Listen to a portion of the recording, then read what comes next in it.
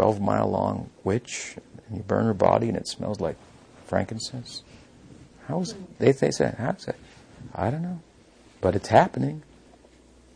We shouldn't think that our charges were living centuries ago, like Vishwanath Chakravarti Thakur and Sanatana Goswami, the principal commentators on Srimad Bhagavatam, the original kind of commentaries that everything follows in the wake of.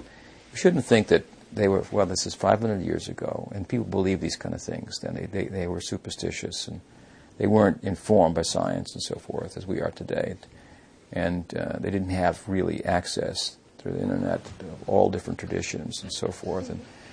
And to see that this is just a myth of the society, and it's good, it's valuable, there's a good, many wonderful lessons to learn from that, ultimately, but it doesn't have an ontological standing in of itself that may appeal to our rational mind. But don't think that these acharyas, they also didn't think, this is a little unbelievable, people are going to have a hard time believing. They say that in a couple places. And they give you the answers. I know this sounds unbelievable, but you shouldn't think like that.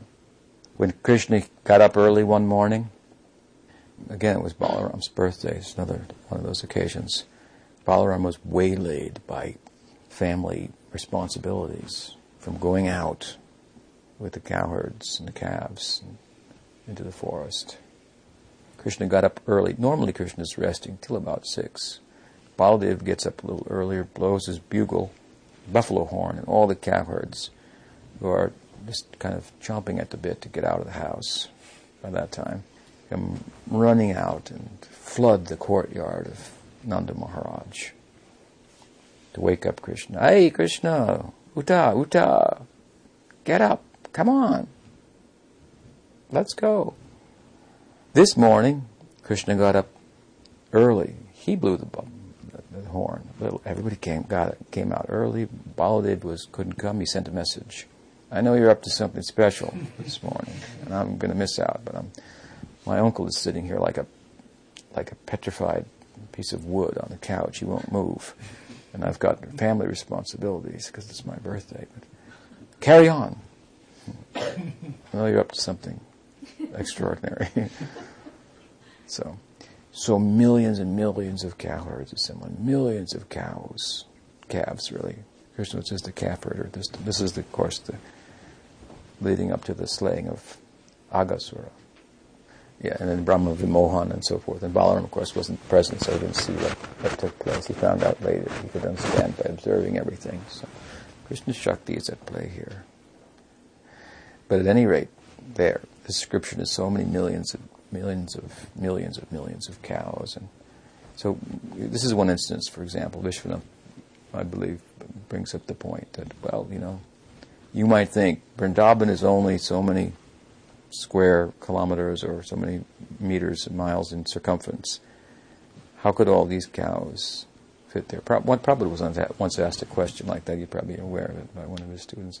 Prabhupada, I calculated it, and the land of Vrindavan has got this much room, and Nanda Maharaj had 900,000 cows. And 900,000 cows wouldn't fit in that tract of land. What did Prabhupada say? You think too much.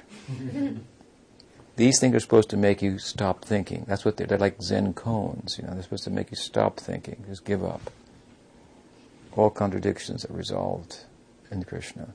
Once I was walking with Prabhupada in Vrindavan, and somebody said, one of my godbrothers said to Prabhupada, when we go to Radhakund from here, we have to take a bus.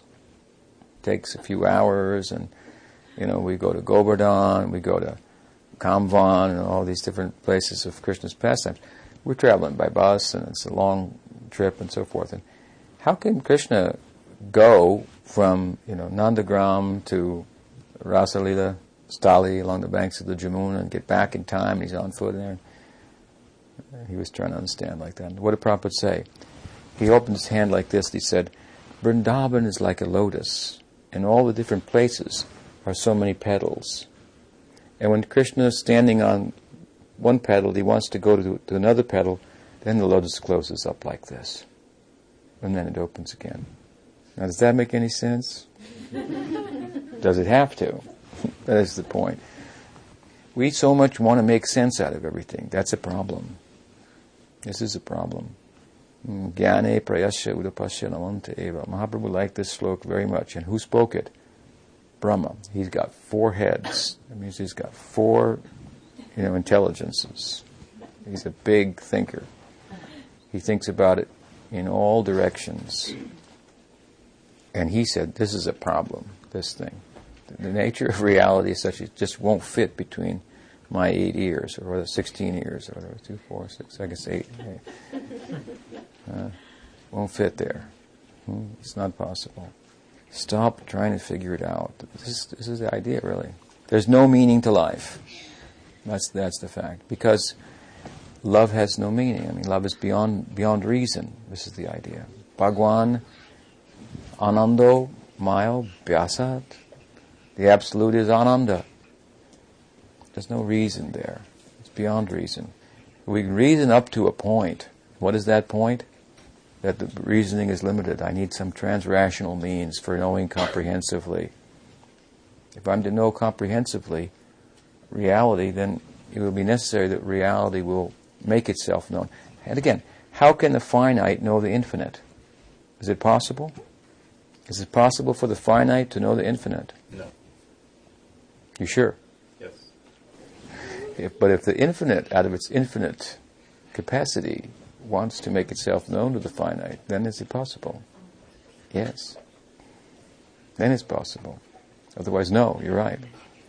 The finite on its own cannot. But if the infinite, what is infinite? Can do anything. What did Prabhupada used to say? I think it's actually a quote of Napoleon. He was quite successful against all odds. I mean, he was just a street guy. He became the emperor, not only of France, but of Europe. I mean, it's an incredible story. He said, impossible as a word in a fool's dictionary. You heard Prabhupada say that. Yeah, for printing books, right. For printing Chaitanya Charitamrita in 2 months. When Ramaswamy said, was Radhabala? Yeah. Along the Venice Beach. Prabhupada, we've made a plan how to print the Chaitanya Charitamrita, because Prabhupada was saying, I'm ahead. I've written 17 books and you're 17 books behind. So they said, we stayed up all night and made a plan. And the plan is, we'll print 2 books per month. They were doing 1 book a month, which was the Bhagavatam. And so they were going to continue to do the Bhagavatam, 1 book a month, as I remember, and then 2 books of Chaitanya Charitamrita each month. So it would take 8 months to catch up. So Prabhupada said, 2 books per month? I want all books in 2 months. And I said, Ramaswamy, he did just short of fainting right on the beach there, just being taken out to the sea. He said, actually broke loose of the thing of the party because they were. That's impossible. Have a heart attack. Yeah, he said, that's impossible. And Prabhupada just walked on. Impossible? That's a word in the fool's dictionary. And then they just just kind of faded into the background of the morning walk, bewildered. But then they got it done, didn't they? So, infinite. We are finite, so it's very difficult to understand what is infinite. Even when we talk about it, we tend to limit that. So, perfect knowing, that will be possible if what is to be known wants to be known. Again, we are objects, practically, in relation to the Absolute. We are prakriti. Yes, para-prakriti. So we're conscious objects, different than matter, but nonetheless, fully dependent, isn't it? We can't know His abode by our material instruments. We cannot know. Not only that, but them aside, the bare soul itself doesn't have the capacity. You should think about that.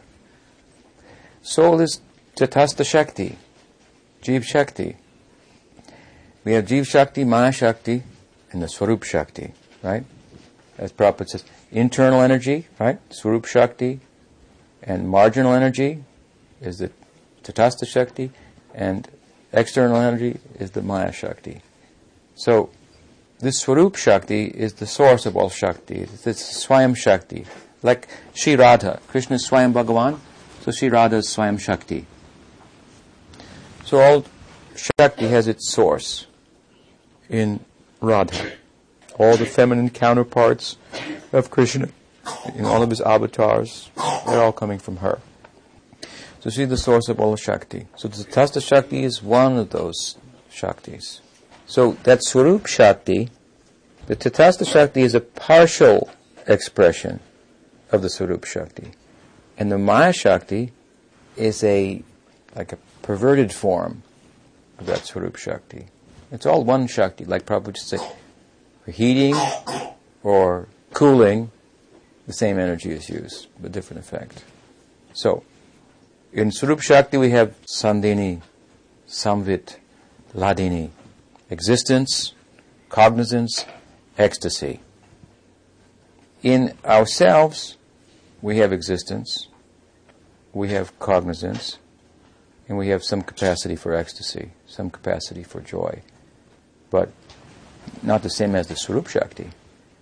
We exist, so that doesn't change. We can know that we exist, Brahmagyan, and we can relish Brahmananda.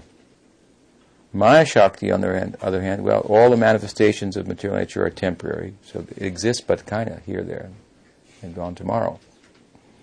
There's material knowledge, but it's really, from a broader perspective, ignorance. And there's material happiness, but if you look at it by standing back, it's really distress, right? Material happiness is just distress beginning. It's just the beginning of distress, that's all. It will turn into that invariably. So it's a distorted condition of the Swarup Shakti. We're a partial manifestation of the Swarup Shakti. But we, as opposed to matter, have the potential to experience Sandhini, Sambit, Ladini, that kind of existence, that kind of knowing, that kind of ecstasy, by coming in touch with Swarup Shakti. This is this idea of Bhava Bhakti, when Sudasattva Visheshatma, Prema Suryam Susamyabhak. This Sudasattva means Swarup Shakti, the ingress of this into the heart of the jiva. Then the inherent potential of the jiva is realized in connection with that. But not in connection with that, it won't be realized. So not only are our material senses and so forth and mind not proper instruments, they cannot give us any purchasing power for real estate in a land where not only there's no death, but there's that kind of joy, Swarup Ananda. But we ourselves, on our own strength, have no capacity for that. See how we are dependent. So what is infinite? If we want to know, if we want to have perfect knowledge, then we are imperfect, so we have to have a perfect means. What is the perfect means? You have to fold your hands. That is the perfect means. If you're before something that you cannot possibly conquer, then you do what? Sharanagati, right? You surrender. That is faith. This is how we're getting somewhere. We're going up against, upstream. If you understand the thing properly, then you have to surrender. Now you have means for knowing. This is the beginning. It means you relate to reality in such a way that it becomes favorably disposed towards you. Krishna says in the Gita at the end of the 5th chapter, what? Bhoktaram jagatapasam sarvaloka maheshwaram surhidam sarvabhutanam gnatvam shantamrichiti. He says, I'm the supreme enjoyer. Everything is mine. Everything belongs to me, and everything's for my enjoyment. When we hear that, it's like you have a heart attack. Nothing for me. No enjoyment for me. Nothing for me to own. He says, yep, if you can live through that, the heart palpitation of that, then the next line comes. Surhidam sarvabhutanam. But I'm your friend. Surhid means friend. You can live with me. I own everything. I'm the enjoyer of everything. But I'll be your friend. That is then no trouble. I can be the friend of the person who enjoys everything, who owns everything. I don't have to be troubled by owning it myself or to generate enjoyment. So to make friendly terms with the infinite, this is the idea. This has great power. to rely upon his power rather than our own. Such an aggressive way to try to attain the absolute. These gyanis and even yogis have. They're so aggressive and arduous and difficult and not very at all user-friendly kind of approach. But Mahaprabhu was given so user-friendly and so rich in reward. Easy to do, and the fruits are better. So, yes, we can know if there is perfect knowledge, which some people say there's not. Some people say that's a folly to think there's perfect knowledge. What do we say to them? They think that we're crazy for pursuing perfect knowledge. Our reply to them is what? You think there's no perfect knowledge, but you think your opinion is perfect. Yeah. They say there's no perfect knowledge, but they're pursuing it with every breath that they take. So who's crazy? In other words, there can be no action without knowledge. Knowledge informs action. Without knowledge, there's no action. All actions are informed by some kind of knowledge. Everyone's moving. And how is everyone trying to move? Perfectly. Everyone is trying to be perfectly happy by their actions. So everyone is pursuing perfect knowledge. And some people who are doing that say it doesn't exist. So who's crazy? Those who say that it exists, or those who say that it doesn't, but pursue it anyway? And we pursue it in a way that's practical, because it's perfect. And we're steeped in imperfection. So it's venerable to us. It's worshipable by us. We should approach it in that way. Then, out of its perfectness, it's perfectly affectionate. Krishna is controlling everything. How? You see, Brahma is a controller, Indra is a controller, all these gods and goddesses on some level are controllers. But how are they controlling? And why is Krishna the supreme controller? Brahma is controlling by thinking. He's thinking it out, from all four sides, and organizing how the world should be, and like that. Very busy fellow. Indra's got eyes all over his body. He's checking everybody out, making sure nobody's watching him when he's doing the kind of things he does sometimes. All these gods, they have some capacity to control. But why is Krishna the supreme controller? Because of how he controls. A very comprehensive approach to controlling. What is it? By affection. He rules by affection. That will conquer you more comprehensively than anything else. Right? This is his way. So he's infinite affection. So if we show little affection, then we reciprocate with so much affection. In this way, comprehensive knowing is possible. Otherwise, it's not possible. It's a folly to think you can know. This is avaroha panta, the descending way of ascending. Ascending by descending, by accepting the down current, making oneself a suitable receptacle for that. It's coming, like rain. You have to put out your hands to catch that. Some therefore samsara dhavanana vidaloka. Tranaya karuna gana ganatvam. Samsara dhavanala is like a great conflagration, maha davagani, great fire. We're consumed in the fire of desire. No hope. Every firefighter, we have a lot of fires out in California, especially in the summertime, in the West primarily, I think. Every firefighter knows how to pray. They see it's beyond our control. Nothing we can do. We just pray now for rain. This is our position. Samsara, it means circular. You're not getting anywhere. Moving but not getting anywhere. This samsara is davanala. It's a big fire of desire. We're burning in that. We're being devoured by that. Samsara davana lida. It's painful lida. The people of this world. Samsara davana lida loka. And tranaya karuna gana ganatvam. That is the rain. Krishna says it is rain, mercy. Our only hope from above. Something come down to help us. Extend a hand, a friendly hand. And don't bite the hand that feeds you. We should be careful about that.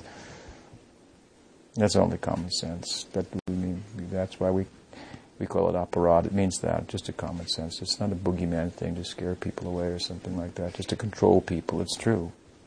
We don't employ that just to control people. Watch out. You're making aparad. And control them. No, it's just, you should think of it like this. Such grace, such mercy. Oh, we should embrace that. It's an affectionate outreach of the Absolute towards us. So we should reciprocate in kind. Take advantage of that. This way, real knowing is possible. Real knowing, real going. Home going requires a home knowing person. When that person speaks, then that hits home. Home is in the heart. Touches our heart, and we know, yes, that's true. I should do that. I should go in that direction. And that's the hearing submissively, yes. Now I incorporate that in my life. I came to hear the truth. I heard that. That's true. I should do that. This is how you build a life. How you make yourself into something worth being. Satam, that is another name for devotee. It means truthful. Satyameva jayate. This would be victorious, you see. Stand up. If you know something's true, you should stand up for that. Incorporate it into your life. And if something is revealed to you, and you know it, you understand it, and you don't stand up for it and speak, then what is your position? Worse than those that don't know, isn't it? Martin Luther King said in a famous speech that it's not the bigots and ignorant people that are our real problem. It's the moderates who agree with us, but tell us, now's not the time. Wait, Maharaj, things are getting better. Everything's getting better. Of course, shh, don't talk about it. He said, King said, these are the real problems. They're telling us, not now. And he said, what? How many more 100 years you want us to wait? We waited so many 100 years. Not now? When then? You're the problem. You know better, but you're not speaking up. So a Brahmin has to speak the truth. Of course, you have to be intelligent how to do that also. This will give us purchasing power for truth. You have to become truth. Again, satam, that is another name for devotee, truthful. It's difficult, isn't it? It's very difficult, because we live in falsity. That's the whole idea of material existence. It's a sham. So when the opportunity comes, stand up, be counted. It won't be popular. Don't wait till it's popular, because it won't be. As soon as it's popular, then there's another truth. Popular truth, that means the whole thing's been watered down by now. Everybody accepts it. Truth will never be popular in a world of falsity. Our business is not to be popular. We are not interested in that. Sridhar Maharaj once said to us, yes, I've lived alone my whole life practically. But at least I was able to say the truth. I had the luxury of being able to always say what was on my mind, what I thought was true. But in my heart I knew was true. It didn't make me popular, but I had the satisfaction. That means you're entering into a much bigger world, a much more friendly world. It will always look like truth is the smaller side, but it's the tripad vibhuti. This is ekapad vibhuti. This is a small section, material existence. It looks bigger, but it's really smaller and very uncomfortable. Truth hurts, but it's good. Like when I was a kid, and my brother, one brother my age, and so when our parents would go out, we would, cause a ruckus in the house, maybe break a lamp or something like that, So my father would come home and say, "Who broke that?" It's like, well, he could have said, "I don't know." That he would have said, "Okay, fine. You don't know, fine," and there would have been no immediate pain, but it would have been strained the relationship considerably, as you can understand. It would have created an invisible kind of pervasive pain. And if we say, well, I did it, then he'd say, okay, come upstairs. And there would be some pain. This is old school, But it was over then, Then it was over. So, truth a little painful, it's short. It's over. Then you feel better. The falsity is then, which is the real pain, that is left behind, that is dismissed, retired. So we have to be courageous like this. I mean, we came to this with a very courageous spirit, a very revolutionary spirit. You have to maintain that. Don't become complacent now, after so many years. Just make it a religion. That's not what it is. Mahaprabhu's is a revolution against religion. Do you understand that? It's a revolution against Varnashram, which is the standard religion. He says, Traigunya Vishaya Veda, Nistraigunya Bhavarjuna. Transcend that. That's an arrangement yet for peace, make things work, but it's not what love is about, which is that spontaneous movement. You don't have to list a bunch of rules on the wall. If I'm living with you as a roommate, and then we notice that you like to stay up at night, and I like to take rest early, and you like to do something that irritates me, and I like to do something that irritates you, then in order to make the whole thing work, let's work it out here. I'll do this at this time, I'll go that. You'll do this, we make a list of 10 things, put them on the wall, we live by those. That's a way of making it work, but that's not love, is it? You have to compromise. We end up doing that in our family, but I mean, because there's potential for full love, doesn't lie alone in there. In that alone, there's potential in the family life to derive impetus for real love. Great impetus. Household life is such a glorious thing, if it's understood properly. It gives us so much facility and impetus to develop real love by sacrifice. But the key is to realize that real love can't be found in that alone. So love means beyond the rules. So Mahaprabhu was not giving a religion, he's giving a revolution. He was revolting against religion. When Ramananda said, he asked, what's the goal of life? He said, well, you live by the Varnashram. Mahaprabhu said, say something else. I'm not interested in that. I have no interest. Now there's a place for that. It's a whole other topic, but I don't mean to say that there's no place for that. There is. Even in the context of bhakti to some extent. Kind of a way of situating people that they can make natural progress in the context of bhakti. But by and large, as I say, this is a revolution. I joined my Guru Maharaj and so many of my God brothers and God sisters, and so many young people now also come in. This is a revolutionary idea. And if you were born and raised in this, it may not seem as revolutionary, but you have to think about it like that. That's what it is. Mahaprabhu is asking you to be a revolutionary, and that means to be truthful, and that is revolutionary. That's not what the world's about. It's not what the government's about. It's not. Everybody knows. It's not what you're about, and that's the problem. And so we want to take it to the extreme. We are activists to the extreme. And we're revolting against our own condition. Who can complain about that then? It's not against everybody else. Let the government be whatever it is. Who cares and who knows? And who'll ever sort it out?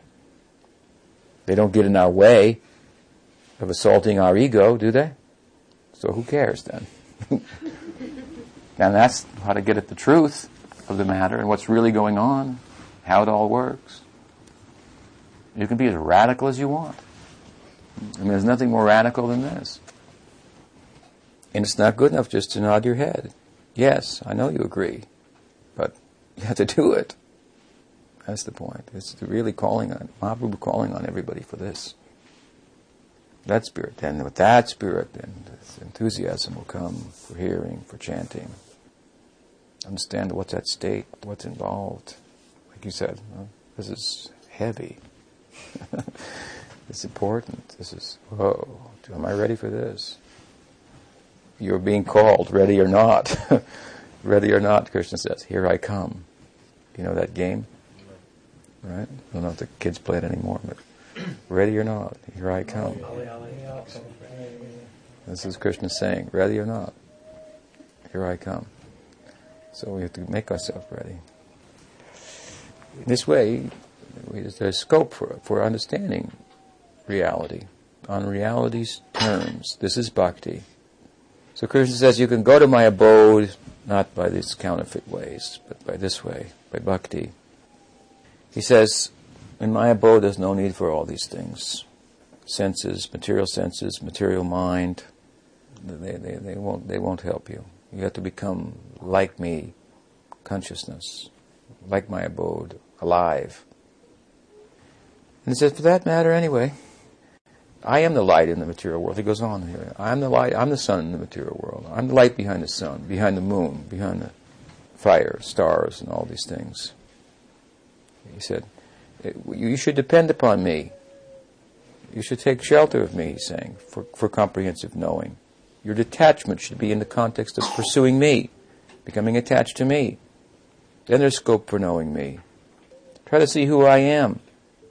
I'm living in my abode, but I'm making even your own life.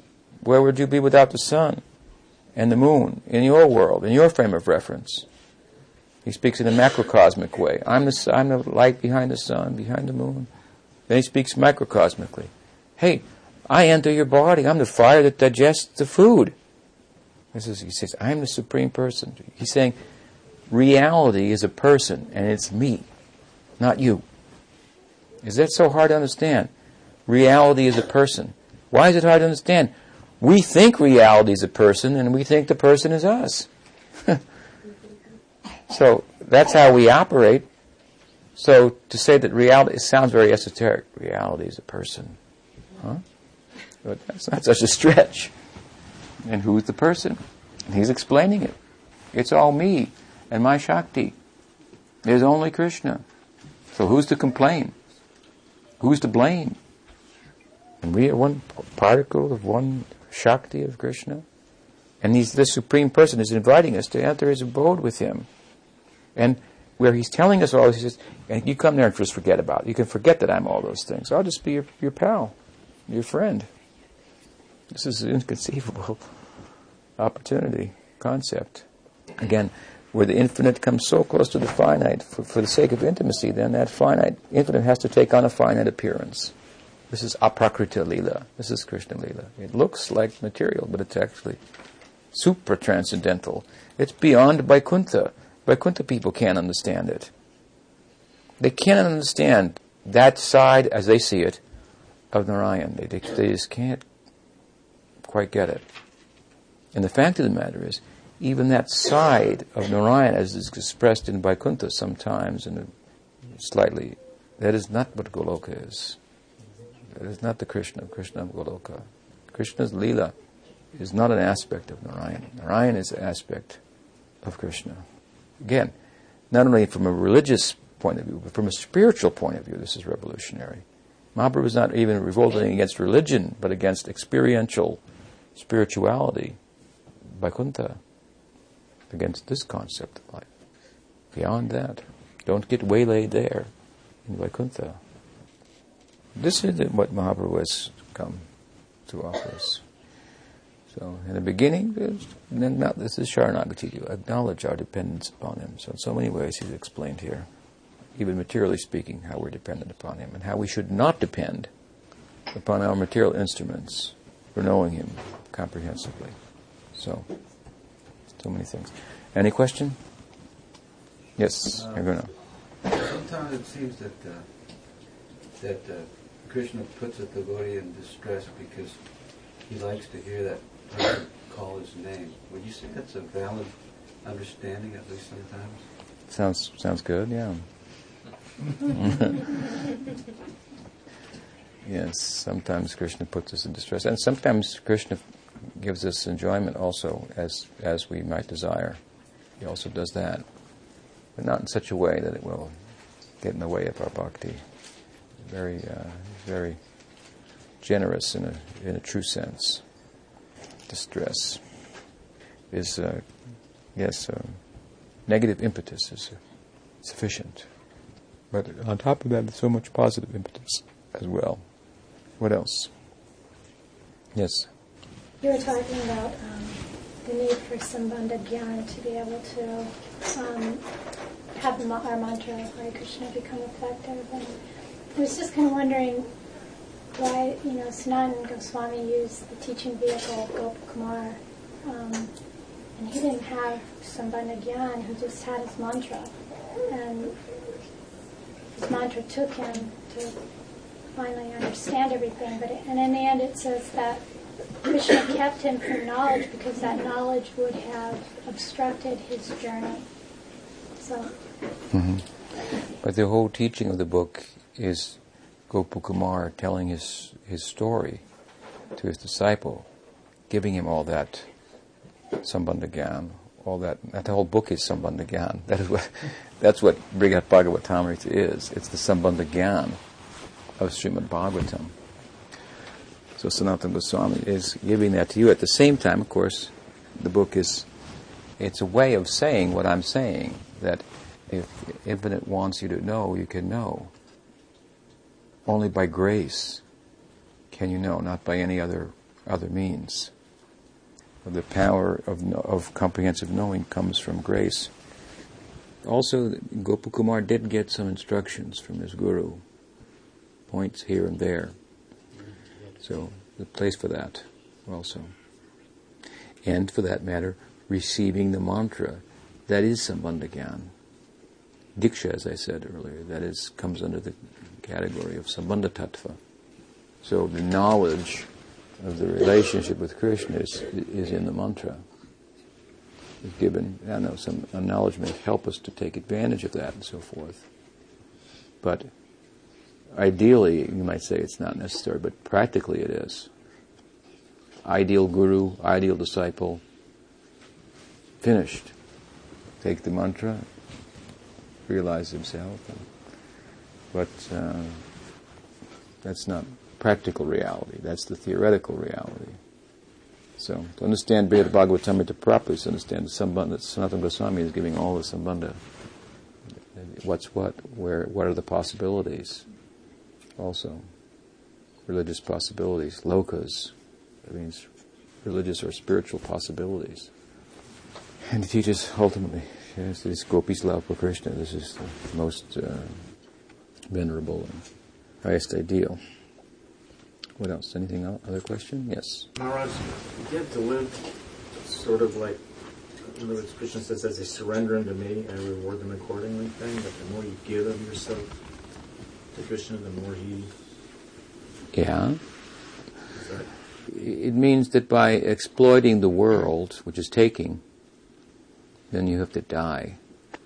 You see, you have to die to the taking tendency, and then you can live, because as much as you're on the take, You owe. You owe, right. You owe. You're implicated. Someone's after you. So in this world, in order to live in this world, materially speaking, you have to kill. You have to take. And spiritual life is just the opposite. In order to live forever, you have to give. It's just the opposite of the way the world appears to work. But if we look closely, we see really, even materially speaking, when we become less selfish and we give, then we gain something from that. Right? Right. And you can't explain that. That's beyond explanation. So what to speak of full giving, as I said, which requires some knowledge of who's the Lord of the universe, to use Gopakumar's term. You had to figure out who that was. That's Sambandha Gyan, you see. Then when he got that. So, some knowledge, then you can give fully, then you can know fully. That's what then manifests Krishna Lila. I was saying Krishna Lila is difficult to understand, but if you understand the theological and philosophical underpinning of it, and you can see this is not just a story. It may seem unbelievable, but it's unbelievable too that by giving you will live. There's a nice story though. So I heard once that there was a group of kids. They were playing baseball. I've told the story before to some of you. See if I remember it. You can help me maybe. And the father was walking with his son, and his son was had some disability. He was a disabled son. And so he saw the kids playing baseball. He said, Dad, I want to play. He said, it's not time. You can't play. No, I want to play. And he insisted. So he said, well, let's go. We'll go and watch. And the kid was insisting he wanted to play. And so he said, he asked the coach. And so the father said, all right. So he asked the coach, and the coach asked the team. And so they said, okay, we'll let him play, much to the surprise of his father. So let the kid come up to bat, and it was the score was tied or something like that, and so the kid came to the plate, and was it about in the ninth Yeah, it was like bottom of the ninth, something like that. Maybe there was one guy on base or something like that, and he was at the plate, and it was, and the team was. If they got this guy out, they would have won, and so it was a no-brainer to get the guy out. But the pitcher, so the coach agreed, and the captain of the team agreed. So okay, this was their chance, the last chance to win the game, and they figured, well, okay, they just gave. You follow? They let the kid go to bat, and so then the pitcher. This all just happened spontaneously. The pitcher, this was like the championship game, he walked up and just kind of threw the ball like this, instead of throwing a fastball and striking him out. And the kid swung and the bat hit the ball and it kind of dribbled. And so the catcher said, "Run, run!" And so the pitcher picked up the ball and threw it to second base instead of first base. So the kid got on first base, and he threw the ball. The pitcher threw the ball to the outfielder. And they said, and the first baseman said, "Run, run!" So he ran to second base, and then he threw it to another outfielder, and the second baseman said, "Run to third base," and third baseman, "Run home," like this. And so he made the whatever it is, touchdown or home run. Home run. So this is a true story. So everybody just gave, and everybody won. I mean, they lost the game, but they won something bigger. It's a very nice story, actually. Everyone felt this like in another world. They were all playing to win, right? To conquer, to take, to be on top. They all decided to take less positions. They all gave of themselves, and they all won something very substantial. They couldn't really describe what it was. They couldn't talk about it, really. So what to speak of then ultimate giving, full giving. As I said in one of our other talks, when you give, even if your giving is not perfect because it's not reposed in the perfect object, because the perfect object is situated in acts of sacrifice, to use Prabhupada's language, his translation of the Gita. When you give, when you sacrifice, the feeling that you get, the wholeness that comes from that, amounts to coming closer to the Absolute. You're endearing yourself. He's attracted to that kind of people. So even if you give in ignorance, give. That's the idea. And that will give knowledge. Incredible. More than you could get by studying the book. You see, real love is pregnant with essential knowledge. No extraneous, extra baggage type knowledge that burdens your journey. When you love, you know what to do. You don't have to say anything. You know what to do. Essential knowledge. Love is the highest knowledge. It's the teaching of the Gita. Raja Vidya Raja Guhyam. Krishna says it's the 9th chapter. And what's the subject of the 9th chapter? Panchatattva. What's the 9th chapter of the Gita all about? Confidential knowledge. What is that confidential knowledge? Kamalini? Is it about establishing a relationship? Bhakti. What does Krishna say at the end of the 9th chapter? Manmana bhava mad bhakto madhyaji mam namaskara. He gives the conclusion of the Gita there. It's all about Shuddha Bhakti. This is the highest knowledge. Bhakti is the highest knowledge. By giving, you live, see? You get. That's the idea. So, as I say, this is Krishna Lila. The fact that people who have given comprehensively and completely by reposing their giving propensity in the perfect object, the supreme taker, this is their experience. Their experience is Lila, is Krishna Lila. That's their experience.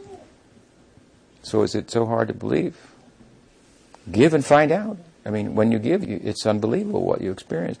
It doesn't make any sense, in other words, that by giving, you'll get. You think, well, if I got to take something for myself here, otherwise. But no. Sorry, yes. No, I was thinking that giving is some sort of a form of submission. It was something that reminded me of something that you said, that there's freedom through this apparent submission. Mm-hmm. Does that sort of go along with Yeah. There's freedom in the tight grip of our Gurudev. So much freedom there.